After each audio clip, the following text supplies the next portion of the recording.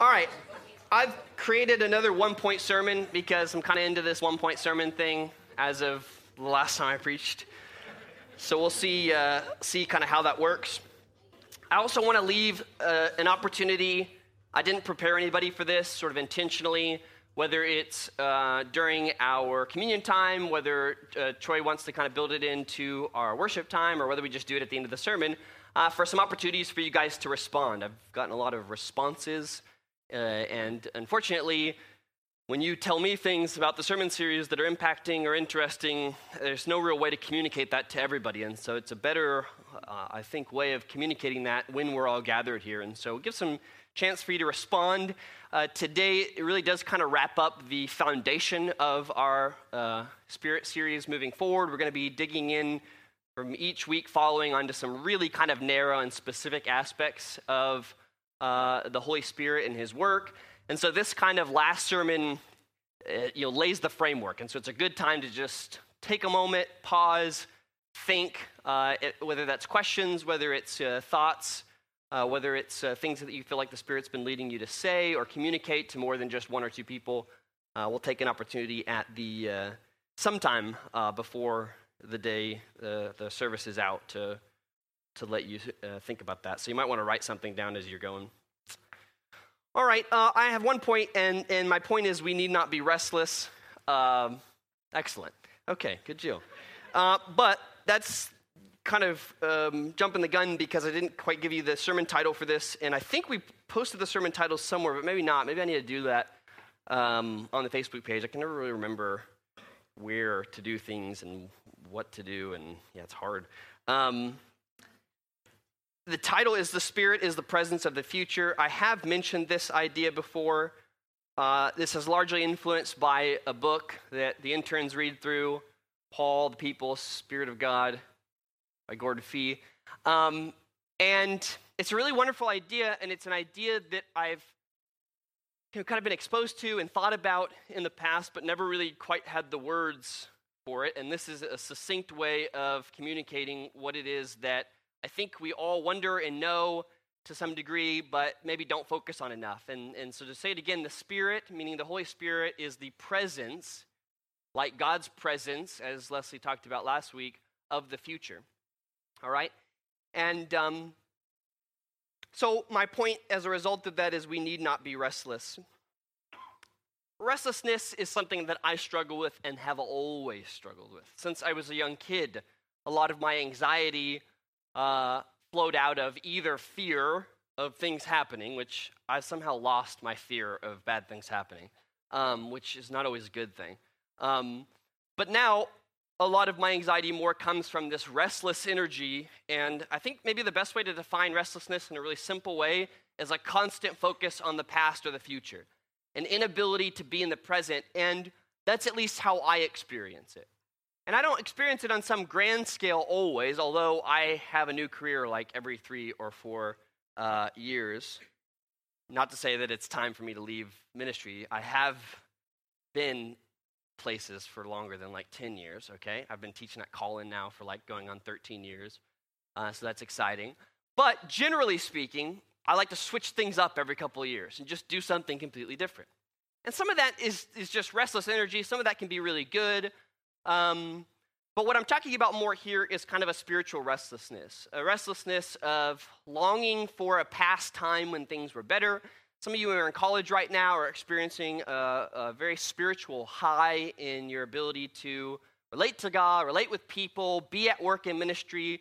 And one of the things many of us adults experience as we graduate is a reaction to that. A sort of life changes quite a bit, and it's very, very easy to look back on the past and think, man, that's when I was really spiritual, really loved God, really involved in ministry. And now all I'm doing is just sort of a cog in a machine of a company and can't figure out how to do ministry anywhere.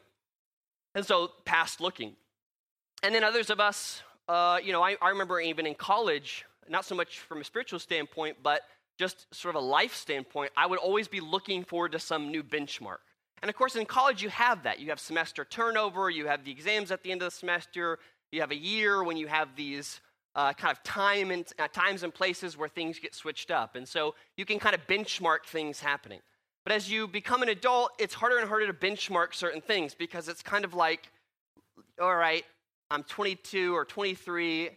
I've got about 50 years of life left. What happens during that time?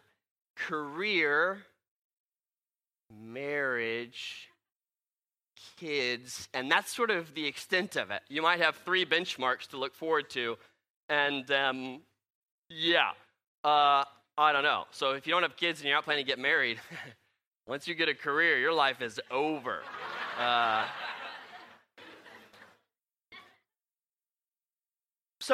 But we benchmark stuff. I think it's even part of the reason why when we gather together here, it's hard to really just enjoy it. Because we're constantly thinking of the stuff we have to do later or get to do later or whatever it is. And so as a people, and this is probably a human problem, I'm not going to try to make an argument that millennials are more or less restless. I don't know. I've not thought about that. As a people, we're restless. I mean, if you're not convinced of it, just think back to the Garden of Eden. I mean, when you really look at the primary sin in the Garden of Eden, sure, it's wanting to be like God, but what did that flow out of? I think you can make an argument that flowed out of. Yeah, why not? Where I wish you would have seen heard the rain and the words. A discontentment for what Adam and Eve ultimately had. And in being restless or discontent, they saw something that seemed pleasing and different and went in that direction. A devastating direction, but nonetheless, I mean, you imagine living in a place where there's one rule, and that's just don't eat that tree, all right? You get to be with God, you have a companion, there's got to be some really good food and stuff to do, all right? And that discontentment creeps in, and we get restless, and we begin to kind of envision a future somewhere or something. And I think with our spiritual restlessness, we have a real problem because whether that's looking at the past as a time of being more closeness or more emotionality in our faith, or looking toward the future or sort of this place where we'll be completely fixed of all of our problems or no pain or a closeness to God that we don't experience, what we fail to realize in thinking that is that the Holy Spirit was sent to us to be the inauguration and the presence of that future life. And we have to question if we can experience God in his presence on a kind of continual basis, that some future life where that's just a culmination of that or a direction hitting into that place isn't going to be any better than it is now. And I'm certainly not saying heaven's not going to be better. I'm not trying to make an argument here like C.S. Lewis did about the different levels of heaven or any of that confusing stuff. I'm simply saying that when we simply focus on the future or focus on the past without an ability to really live in the present and in the present, we're not really tapping into what one of the primary functions of the Spirit of God in us really is to be able to quiet our spirit, to still us. And I don't mean meditation. I mean, people who are like me who are really, really active and have to move, sometimes our stillness comes in the midst of movement. It's not just me sitting someplace completely still. When we first started the Call-In Ministry, many of you, I don't think even know these two people, but Tyler, Marble, and Amy Knowles, we would have a lot of stress because Call-In, for those of you who came from Call-In, is a weird place, all right? Thankfully, UNT, you guys are so much more normal. And the Call-In folks, they get so used to that weirdness that they come to UNT and they get normal and they're like, this is uncomfortable. I can't make friends. Yes, because you've been at Call-In. You're so weird. You've been with Garrett.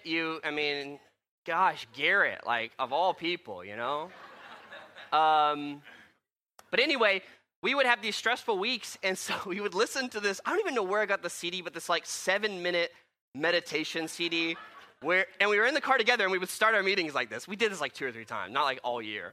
And it was like this: relax every part of your body, from your head down to your feet. And it felt weird. I actually felt it was weird, man. Okay, it was weird. Sitting in my car, we're doing this relaxation technique. It's not what I mean about stillness, although certainly there's an argument to make that what happens in our physical body very much can communicate or encourage our sort of inner spirit to rest and relax. But But the Spirit quiets us down. It allows us to live in the presence with an understanding of what's actually going on around us. We speak a lot in our worship songs about an awareness that certainly comes when we're focused on the Spirit's work in us. But also it gives us a sort of peace in the midst of a lot of just junk going on around us. Whether that's our own fear, anxiety, people who we're sort of at odds with or who have stress going on with them, the Spirit gives us that sort of peace. And in fact, I think that's one of the things that is the primary responsibility of the Spirit's work within us, is to kind of help us live in the presence, to see that the future and the future world that we so look forward to coming about is already available in so many ways if we will just kind of dig in and go deep to find where he's working. And that's pretty good news, and I think very, very exciting, and I'm going to kind of expand on that in just a little bit. So let me kind of hearken you back to a couple points that I've already made that I think I want to bring full circle. What does the presence of the future actually mean in terms of our life? I think Austin Gage asked this question on, more or less, on our Facebook page, to which nobody answered, which I don't know if you just didn't see it. You know, I've learned recently that if you comment on something, only people who's commented find out that you commented. Not anybody and everybody who's liked and or made the poll. So we did a repair cafe on cars, and I wondered why only like 4 of 35 of you showed up. And it's because you didn't know about it. So I'm sorry about that, guys. Just to get ahead of the game, next in October we're doing home repair. So just come on down. Second, what are we calling it? Second Skill Saturdays? Second Saturday Skills Workshop? The fourth S in there somewhere, guys. I don't really know.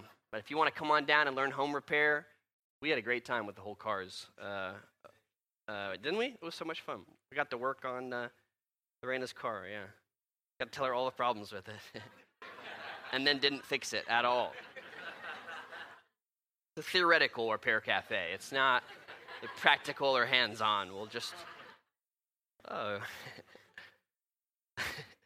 Okay, but Austin's post, and I would encourage you to go back to it because he's ultimately asking this question of, you know, what does it mean to walk with the Spirit? Well, hopefully as we move forward and get more specific and narrow in our focus, you'll have a better sense of this. But let me just be really careful to say you don't need the sermon series to know how to do this. Walk by the Spirit is a very, very common phrase. Type it in Bible Gateway. You're going to find a whole lot of entries, and just start going through them. Go by one a morning in a quiet time or in some kind of devotional time and start just learning how the Holy Spirit works. There is it's probably too harsh to say conspiracy going on, but guys, the Holy Spirit is not some like background theological concept from the New Testament. The Holy Spirit is at the central point of all of Paul's understanding of what Jesus has done and who God is. And if we miss it, and we do, it's because we are literally blind to it. No, not literally blind to it. And we're simply just glossing over it because it doesn't register in our vernacular. Because we grew up in an environment where we just didn't talk about the Holy Spirit working, or we narrowed the Holy Spirit's work to our personal holiness or whatever, okay? And so at any point, when you want to try to do a little bit more work on your own in this, just don't type in Holy Spirit, all right? That's not going to work. You're going to get like 500 hits, okay? You got to type in something specific. So for my sermon next week, which is on the baptism of the Holy Spirit, you just type in baptism, Holy Spirit, and find that this very controversial idea actually is probably one of the least talked about in Scripture. There's only about 10 references for it. But you can do that, and then you can go and take that on your own as sort of a devotional time. So I just say that because we've got to, in this sermon series, be willing to go back, search through Scripture, get our own understanding and ideas of anew of how the Holy Spirit works and what he's doing in our community and in our life, all right? So, got to do that. Got to absolutely do that. because I'm going to try to make these pretty short and quick and see what happens. Yeah. You got to do the work on your own. So what does the presence of the future mean? Well, first of all, and I've already talked about this, it starts with the Spirit's agenda, which is very clearly articulated in John 14 through 16 as drawing people to God and building up the church. That is the Spirit's agenda. And we talked about how a lot of us think about the Holy Spirit as a source of personal holiness. I'm going to get to that today a little bit, but that is not how the Spirit is communicated in terms of his work. He has an agenda, and his agenda is to draw people to God, everyone and anyone, and to build up the church as a witness so that he can use it to draw people to God. And that's his agenda. That's what he's doing. So when you ever wonder, well, what's the Holy Spirit doing? How is he at work? Identify him and his work by simply he's drawing and building. Anytime he's drawing people to God, because we don't come to God on our own, the Spirit draws us, and building up the church. Simple as that. It's not that complicated. It goes back to those two things. And so part of that is a definition of what is the presence of the future. Well, the presence of the future is God is now drawing all people. Was he at some time and always? Sure, but now it's been opened up to everyone past just Israel. And that's a big deal. And he's now using the true Israel, or the true church, to draw people into his presence. And he's building up this church thing, which Jesus talks about when he talks about the mission there in Matthew 28. So there's a missional aspect here. And you've got to start with that, in my mind. You've got to start with that. Because it's very easy for us to personalize and individualize in our postmodern concept the Spirit's work within us. He's doing something in me. No. He's doing something in the world, and you are lucky enough and blessed enough to be a part of that. The Spirit isn't your little individual, quote of the day, self-help book for your time in life, encourage you behind the scenes, kind of that whole one-on-one stuff that we talk about is certainly a part of how God works, but it's a part of the larger mission of what he's doing and trying to accomplish. And if you stop with that, you don't have much at all, because you miss the majority of his work in you. And that work isn't contextualized into the mission. It's simply just on your terms. Number two, and this is what Leslie talked about last week, is it's God's very presence in us. God's presence was not promised in the lives of a community or an individual believer in the Old Testament in any kind of systematic way. He withdrew his presence from Israel consistently and constantly. He withdrew his presence from individuals. David has this experience multiple times. That's what the Psalms are written as about. David could only hope and pray in the future, thinking about the Spirit truly being poured out on all people. God's presence within us. It's an amazing thing. It's one that we completely take for granted. And we know it, but we don't often experience it, as we talked about a couple weeks ago. And we experience him, we converse with him, we follow him, we have God's presence within us. And so those are the first two things, and we've already talked about that.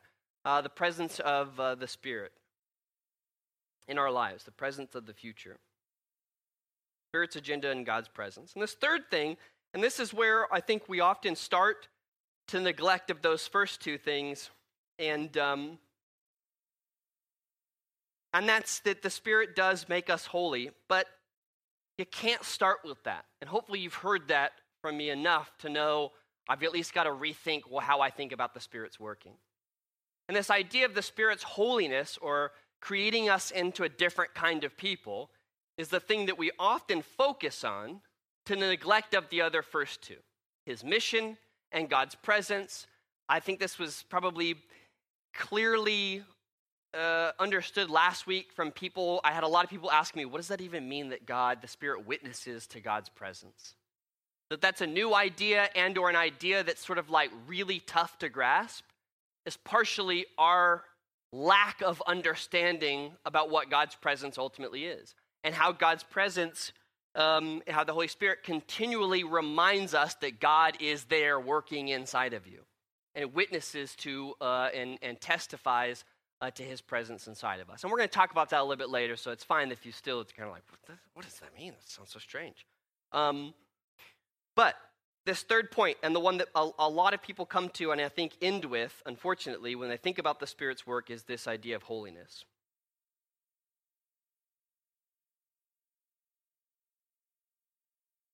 And that the Holy Spirit makes us a holy people. Well, first of all, by the time of the early church fathers, the second council that they had back in about 300 AD, they had some sense, finally, collectively, that this was an important role of the Holy Spirit, all right? That he was the person that made us holy. This was God's ministry in us, and the part of the effect of having the Holy Spirit inside of you was you were to become more and more like God, all right? So they kind of had this sense. But what they didn't quite have an understanding of, and which the issue wouldn't come back up until the Reformers, is what to do with the Spirit's current and sort of spontaneous and instantaneous work within us. Because to say that the Spirit makes us more holy could simply mean that, sort of over time, gradually, the Spirit just sort of like puts a little stuff in our Wheaties in the morning and puts some stuff in our dreams at night, and that's kind of through that process really sort of like removed, makes us more holy. But nobody was really talking about exactly what does that mean. And if they did, they were talking a lot about the disciplines. But the disciplines are very tricky, and we've talked about that over the summer, because the disciplines are easily accomplished by me. I can go fast. I can go pray.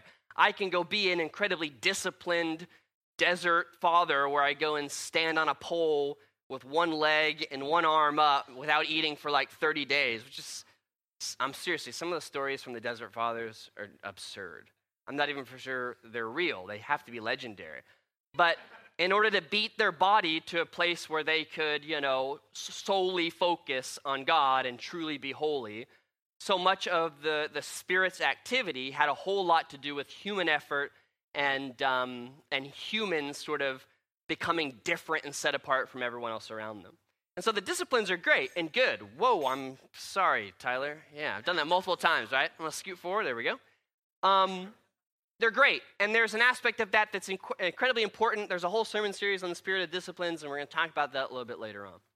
The problem is that when we think about holiness, we generally came from a background that either emphasized discipline and activity and work as a way to be holy, or maybe emphasized rules and legalism and tradition as a way to be holy, or some extreme sensitivity to emotional connection with the Holy Spirit as a way to be holy. But there's really not a holistic picture that emerges out of the Reformation.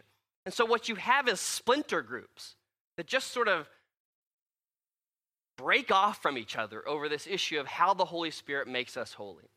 And you've got the Quakers who never have a liturgy, and they just show up to church, and whatever the Spirit does, they do it. That's like the worst church in my mind.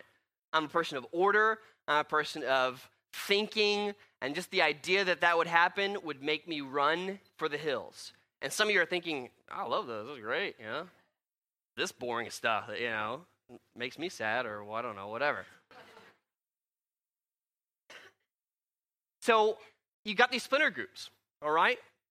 And Pentecostalism is really pretty new in that it's only about 150 years old, because there was a particular issue, and we'll get into this a little bit next week, over what the Holy Spirit's primary role is beyond holiness. And so Pentecostals largely say that, beyond just holiness, you can experience the Spirit in these really full and profound ways, and it's sort of a second blessing of the Spirit, whether that's evidenced by tongues or prophecy or miracles or whatever else. And that further split and fractured this group. I know this is a super boring theology lesson, but here's the thing, and here's why it's important. There has never really been a consistent set of beliefs in our day and age and since Jesus on the Holy Spirit's work. And for that has been articulated, it's been articulated at this incredibly basic level that the Spirit somehow makes us holy. And one of the things that I'm particularly interested in as not only a sociologist, but also a pastor, is I feel like millennials and in our non-denominational churches, which even non-denominationalism to some degree is actually kind of a Pentecostal idea, we're starting to rethink and rework our theology of the Holy Spirit. Perhaps to where in our day and age, we will be able to, for the first time, maybe ever, but at least in a long time, if maybe that's a little bit too prideful to think, articulate some more comprehensive, holistic understanding of how the Holy Spirit works. And I don't think that's crazy, by the way, because I think, so you talk to any Pentecostal person, I know I'm stereotyping, but I'm just going to stereotype. And you talk to them about Pentecostalism, and they're very happy that Pentecostalism is one of the fastest growing denominations. So tired of hearing it. I'm like, yeah, so is agnosticism, but do you think that's God working? I mean, fast growth isn't a sign of godly success. Thank you very much, all right? Part of the reason Pentecostalism is growing is because we're all a lot more postmodern and into experience. And Pentecostalism has always focused on individual experience. So no wonder it's growing. Great, good, I'm excited. And I think Pentecostal is speaking a message to a lot of people, particularly who grew up in the Church of Christ backgrounds or the sort of cessational backgrounds that just the Holy Spirit was just like not part of the Trinity. They were just really wanted to make it a two-person Trinity.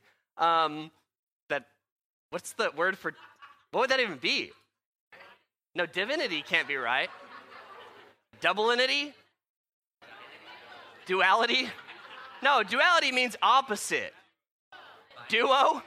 A duo. Yeah. That sounds so much worse in terms of theology, you know? The holy duo. Sounds like a parody show on SNL, okay? No, that's not okay. Right. So, I think if I'm going to attempt to try to speak some global message for what the Holy Spirit is doing in our world, is it definitely is refocusing people back on the importance of individual experience in religion and not just institutional religion. And so we have, I think, an opportunity to kind of bring some of those things together. Anyway, I say all that to say that, well, actually, I don't really know what I said all to say. No, just kidding. I did because, it's a little bit important to have some history on this whole idea of holiness. So, holiness, real quickly, because, it's no real way to talk about this briefly, and so we're going to spend a lot more time on this in the kind of future here. So, where is holiness? What is holiness when it comes to the Holy Spirit? Well, again, I think you've got to at least compare three vastly different ideas on holiness. Holiness that's often neglected because it's the most difficult time is God's character himself. When most of us think about holiness, we aren't thinking about God's character, and that's a huge problem. Not that the Scripture is not thinking about it, because Scripture absolutely is. Holiness is nothing more than the Spirit of God making you more like him. That's it. That's all it is. God's character reflects back. Problem is when two other sort of things begin to infiltrate that idea and definition of holiness, and that's either societal standards, which decide for us more or less what is and what isn't good, and none of us can get outside of that. We're part of a society. And so as soon as society starts defining goodness, that idea and notion of goodness begins to infiltrate the idea of God's character, and we begin painting God in a way that looks more like societal good than scriptural God. And we just do it, it's natural. Or our idea of holiness is becoming more and more like a good person according to our society, which is where a lot of Christians are. If I can just become good according to American standards of goodness or Christian standards of goodness, the Holy Spirit will have been doing his work. Nah, he's not doing anything. You're just living culture. Living like any other human lives. You're attempting to be good. Good for you. I mean, that's great, I guess, but according to our society, which no society has even a half picture of what goodness looks like. So, are some societies better than others? Sure, absolutely. I'm not one to think it's all, all some pros, some cons. but it's still never going to get even remotely close to what it means to really live out God's character. Are there things that, because, what ultimately trumps what? This is what we've seen a lot as we've reviewed the Old Testament and, the violence of God in the Old Testament. We just have no stomach for that kind of justice. And our justice system is really terrible, too. We don't really care much. As long as it's not me receiving justice, someone else receiving justice, we'll be fine. But we've got no real stomach for some of this justice, and that's a whole other topic, and we can't get into it. I'm sorry. Great. The other thing is this legalism and tradition part. And this looks even more like holiness than often societal good, because we convince ourselves as churches the way we've done things or the rules that we've all come up with that are supposed to interpret holiness are really holy. This is the problem that Jesus comes across when he interacts with the Pharisees. And they've got their entire system of holiness, which looks nothing like the law, or at least the spirit of the law. And he says, you guys are good at this. You have a fine way of setting aside the commands of God so that you follow all your own funny little religious rules. And so our idea of holiness can be tainted by what is good what is good according to society, and it can be tainted by our legalism and our tradition in the church and in religions. It just can be. And so the idea of holiness is not simple. This is why discerning the Spirit is such an important aspect of the Spirit's work inside of us, because we will hear from the Spirit, think it's from God, and it's simply just some value of our society or a value of our church being re-articulated in our mind, and we're attributing it to the Spirit's work in us. Discernment is important. We got to discern the truth, because otherwise we're headed down a path that's basically the same path as anybody else who would just be looking for something to believe in or something to agree with. And largely Pentecostalism, and I know I'm not supposed to really be talking about Pentecostalism because that's for the class, particularly in rural areas, has simply been legalism and tradition.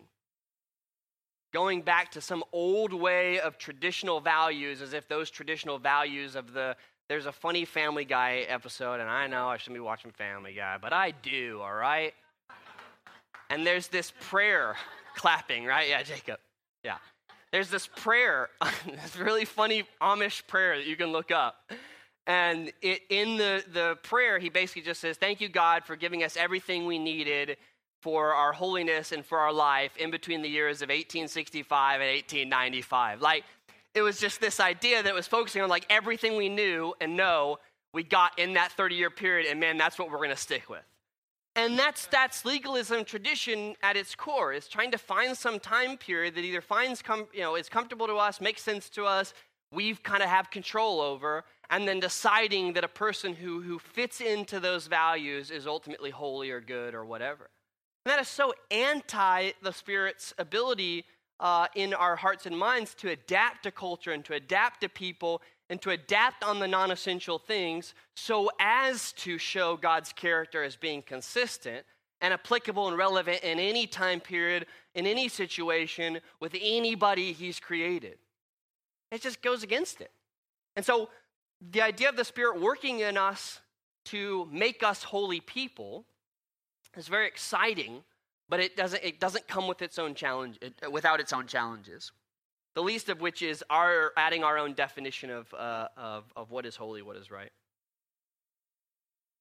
This is why I love in the Reframe class in the 5th episode, the one right in the middle with Rick Watts. For those of you who remember Rick from fall camp.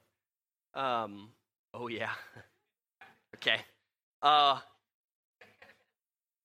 He talks about people keeping versus Sabbath keeping, and that's his definition of holiness. Is just like you would keep the Sabbath, you would work hard to make sure you weren't, messing up or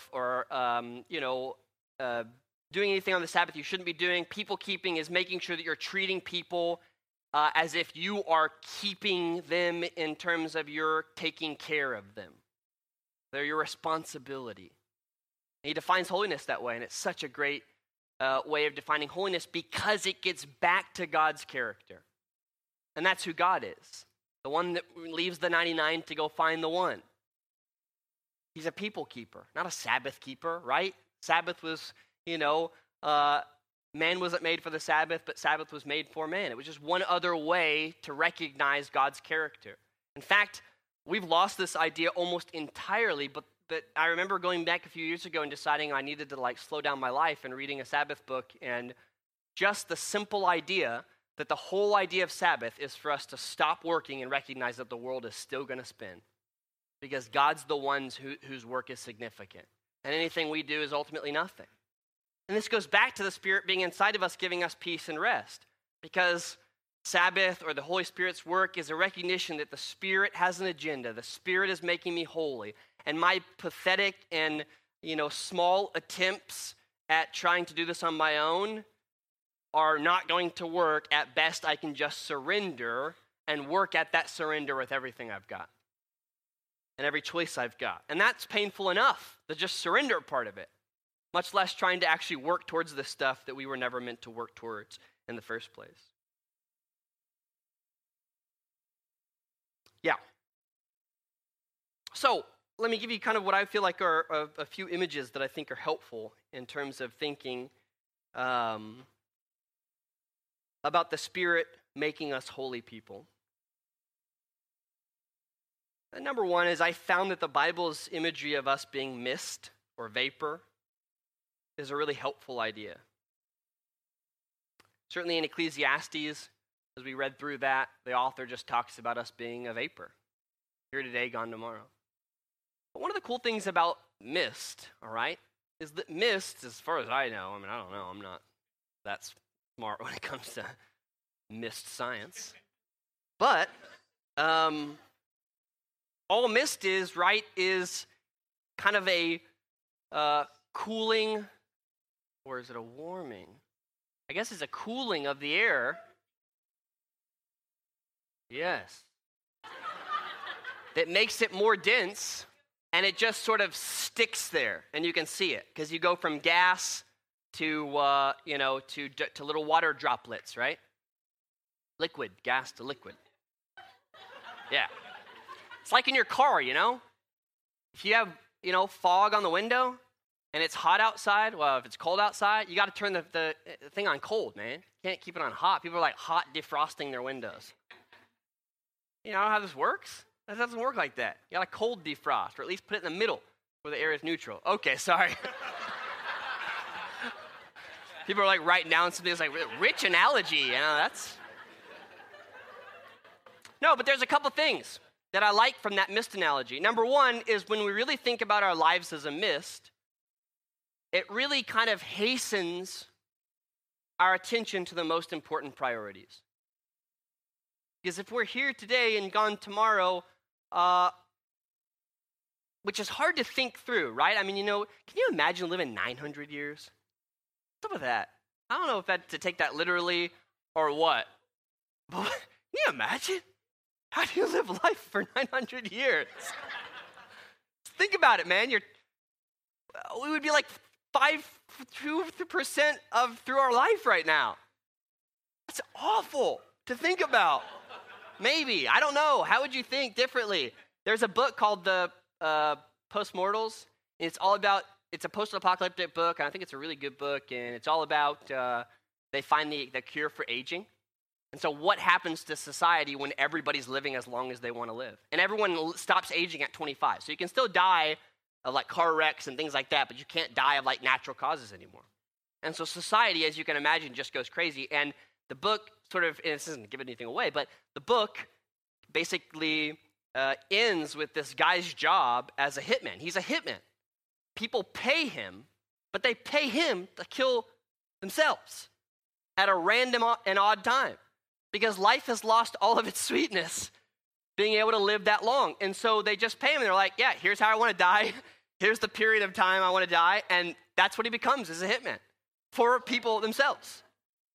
It's a good book. I don't know. I think it's really good. All right. But I can't wait till they make it to a movie. It's going to be such a good movie. Do they have cookies? What? I don't have good hearing, okay? So, the reason I mention that is because when we really have such a short time to live, when we think of our lives as being a mist, it really does encourage us to think about the important things. But I think there's even some other interesting ideas with the mist analogy. I'm not for sure if any of these people really thought about them, but mist is technically more dense than the air around it, and therefore it's seen. It's something that can be really seen. Most people go through their lives, I think, pretty unseen. But God's holiness can't help but be seen. And when people experience it and see it, there's a depth to it that just affects us. We can't see past it. Fog is just more dense mist, you know? So we can't see past it. Jesus uses this exact same analogy when he talks about coming to baptize with the Holy Spirit. And in this these three basically weird passages, he says he's coming to baptize with the Holy Spirit and fire, which has gotten a lot of Pentecostals pretty excited, you know? Well, we haven't talked about that until next week, all right? I believe it's actually not that significant at all. In fact, if you really kind of look at the passage itself, what? What are you laughing about? Okay. If you look at the passage at all, what he's actually comparing this analogy to is the wheat and the chaff, right? He's basically saying, get rid of that chaff that's just surface level junk on the outside of the wheat, and let's get to the wheat that's just going to be baptized in the Holy Spirit. And when we are baptized in the Holy Spirit, we become the wheat, the actual stuff that becomes food and nurturant, and that chaff stuff, which is just that nasty stuff on the outside. I know probably a lot of you haven't done a whole lot of, I don't even know what to call it, actually. That's how little I've done. I'm all trying to be impressive, you know. That forking wheat, you know. Threshing wheat. There we go. Not forking wheat, believe it or not. So, wheat and the chaff. That the Holy Spirit deepens us and makes us fruitful and nourishing to other people. I mean, you think about how many things are made from wheat and these examples and analogies. And all that chaff stuff, that's just going to get burned up. All that surface level stuff, done. And apart from the Holy Spirit working inside of us, our lives are just, not even a mist. It's just air, unseen, no depth. And I think that's the kind of thing that he's hitting at here, is because those things ultimately pass away. There's a book that we all read, just to kind of close us out here. Not all of us, we did this in a small group. Something initiated this. I think someone posted something about Jim Carrey having an existential moment on the Fashion Week, you know? Jim Carrey, man, he's just so trippy, right? But all you got to do is just watch Eternal Sunshine of the Spotless Mind, and you'll completely understand Jim Carrey, right? Just from then on out, you'll just always see him as that guy in that movie, and it'll make so much more sense. Or Man on the Moon, either one, you know. But so he said a bunch of nonsense, but it reminded me of what Bloom says, and he just kind of talked about how Bloom, who writes this book called Beginning to Pray, says that we're all just sort of incapable of dealing with the nothingness inside of us. If you were just to sit for 20 or 30 or 40 minutes or whatever, you would be absolutely stunned at how you just can't do it. Because we think we have all this depth and all this, you know, and our uniqueness is deep, and our interests are deep, and our experiences are deep. And yet Bloom talks about how most of our lives really just is a reaction to external stimuli. Something happens to us, and we react to it. And we move from one external thing to the next without any real depth. Something inside of us that's self-sustaining and self-sufficient. That's what the Holy Spirit is. He's self-sustaining and self-sufficient. And the more you learn how to pour into time, listening to the Spirit, discerning the Spirit's voice, the more that depth inside of you grows. You actually have something there. And you're not just moving from one thing to the next, one activity to the next. In a sense, and of course this is what Bloom says, is that's when you can really begin to pray. That's when you recognize the nothingness inside of you. Many of us simply don't have a need or desire for a conversation with God because we tend to think of ourselves as pretty full. And we're pretty full because we have so many external things to be full of. But they're just scratching the surface. It's the chaff on the outside of the wheat.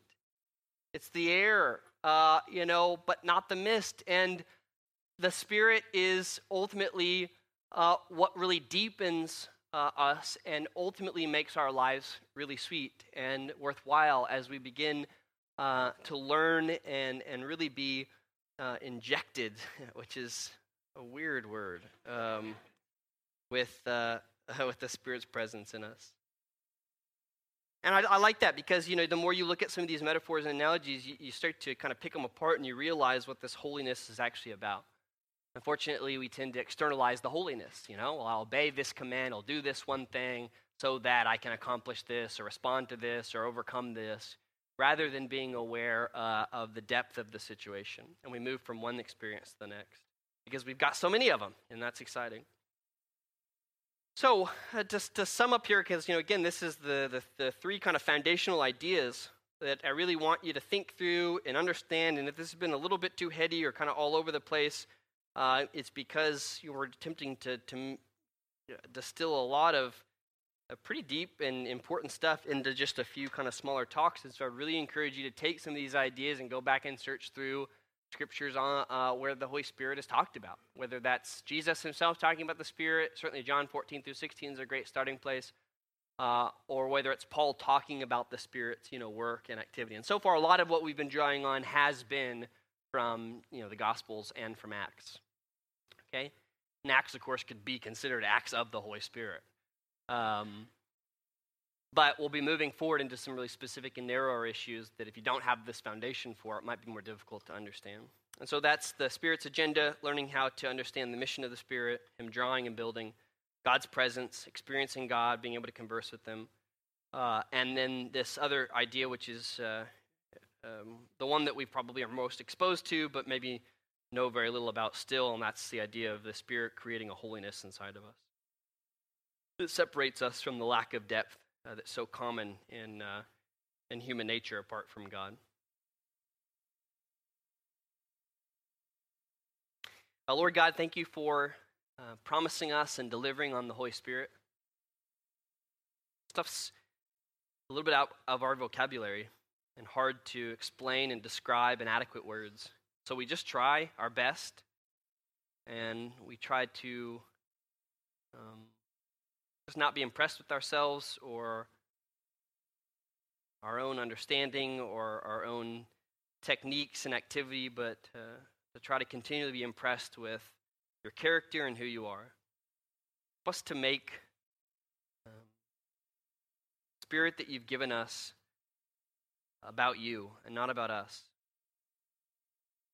about our sense of right and wrong and our ability to feel unique or significant. But help us to just be faithful to you. Help us redefine success in ministry and in our own lives as not shallow growth, but as depth and awareness of who you are and how you love people and how you treat them. Lord, as we take communion together, we just thank you for the most amazing event in human history. That you would come down and do what you did for a majority of people who would have nothing to do with you. Rejected you and despised you and at least misunderstood you. You would still love us enough. Love your creation enough. And we just take this in memory of Jesus and of just this great gift that you've given us of the Holy Spirit inside of us. Help us not to take him for granted. Spirit, speak to us. Help us to listen to you, to discern the things that you tell us, to listen to your voice through others, through the word, and just lead us in the direction you want us, Lord. Amen.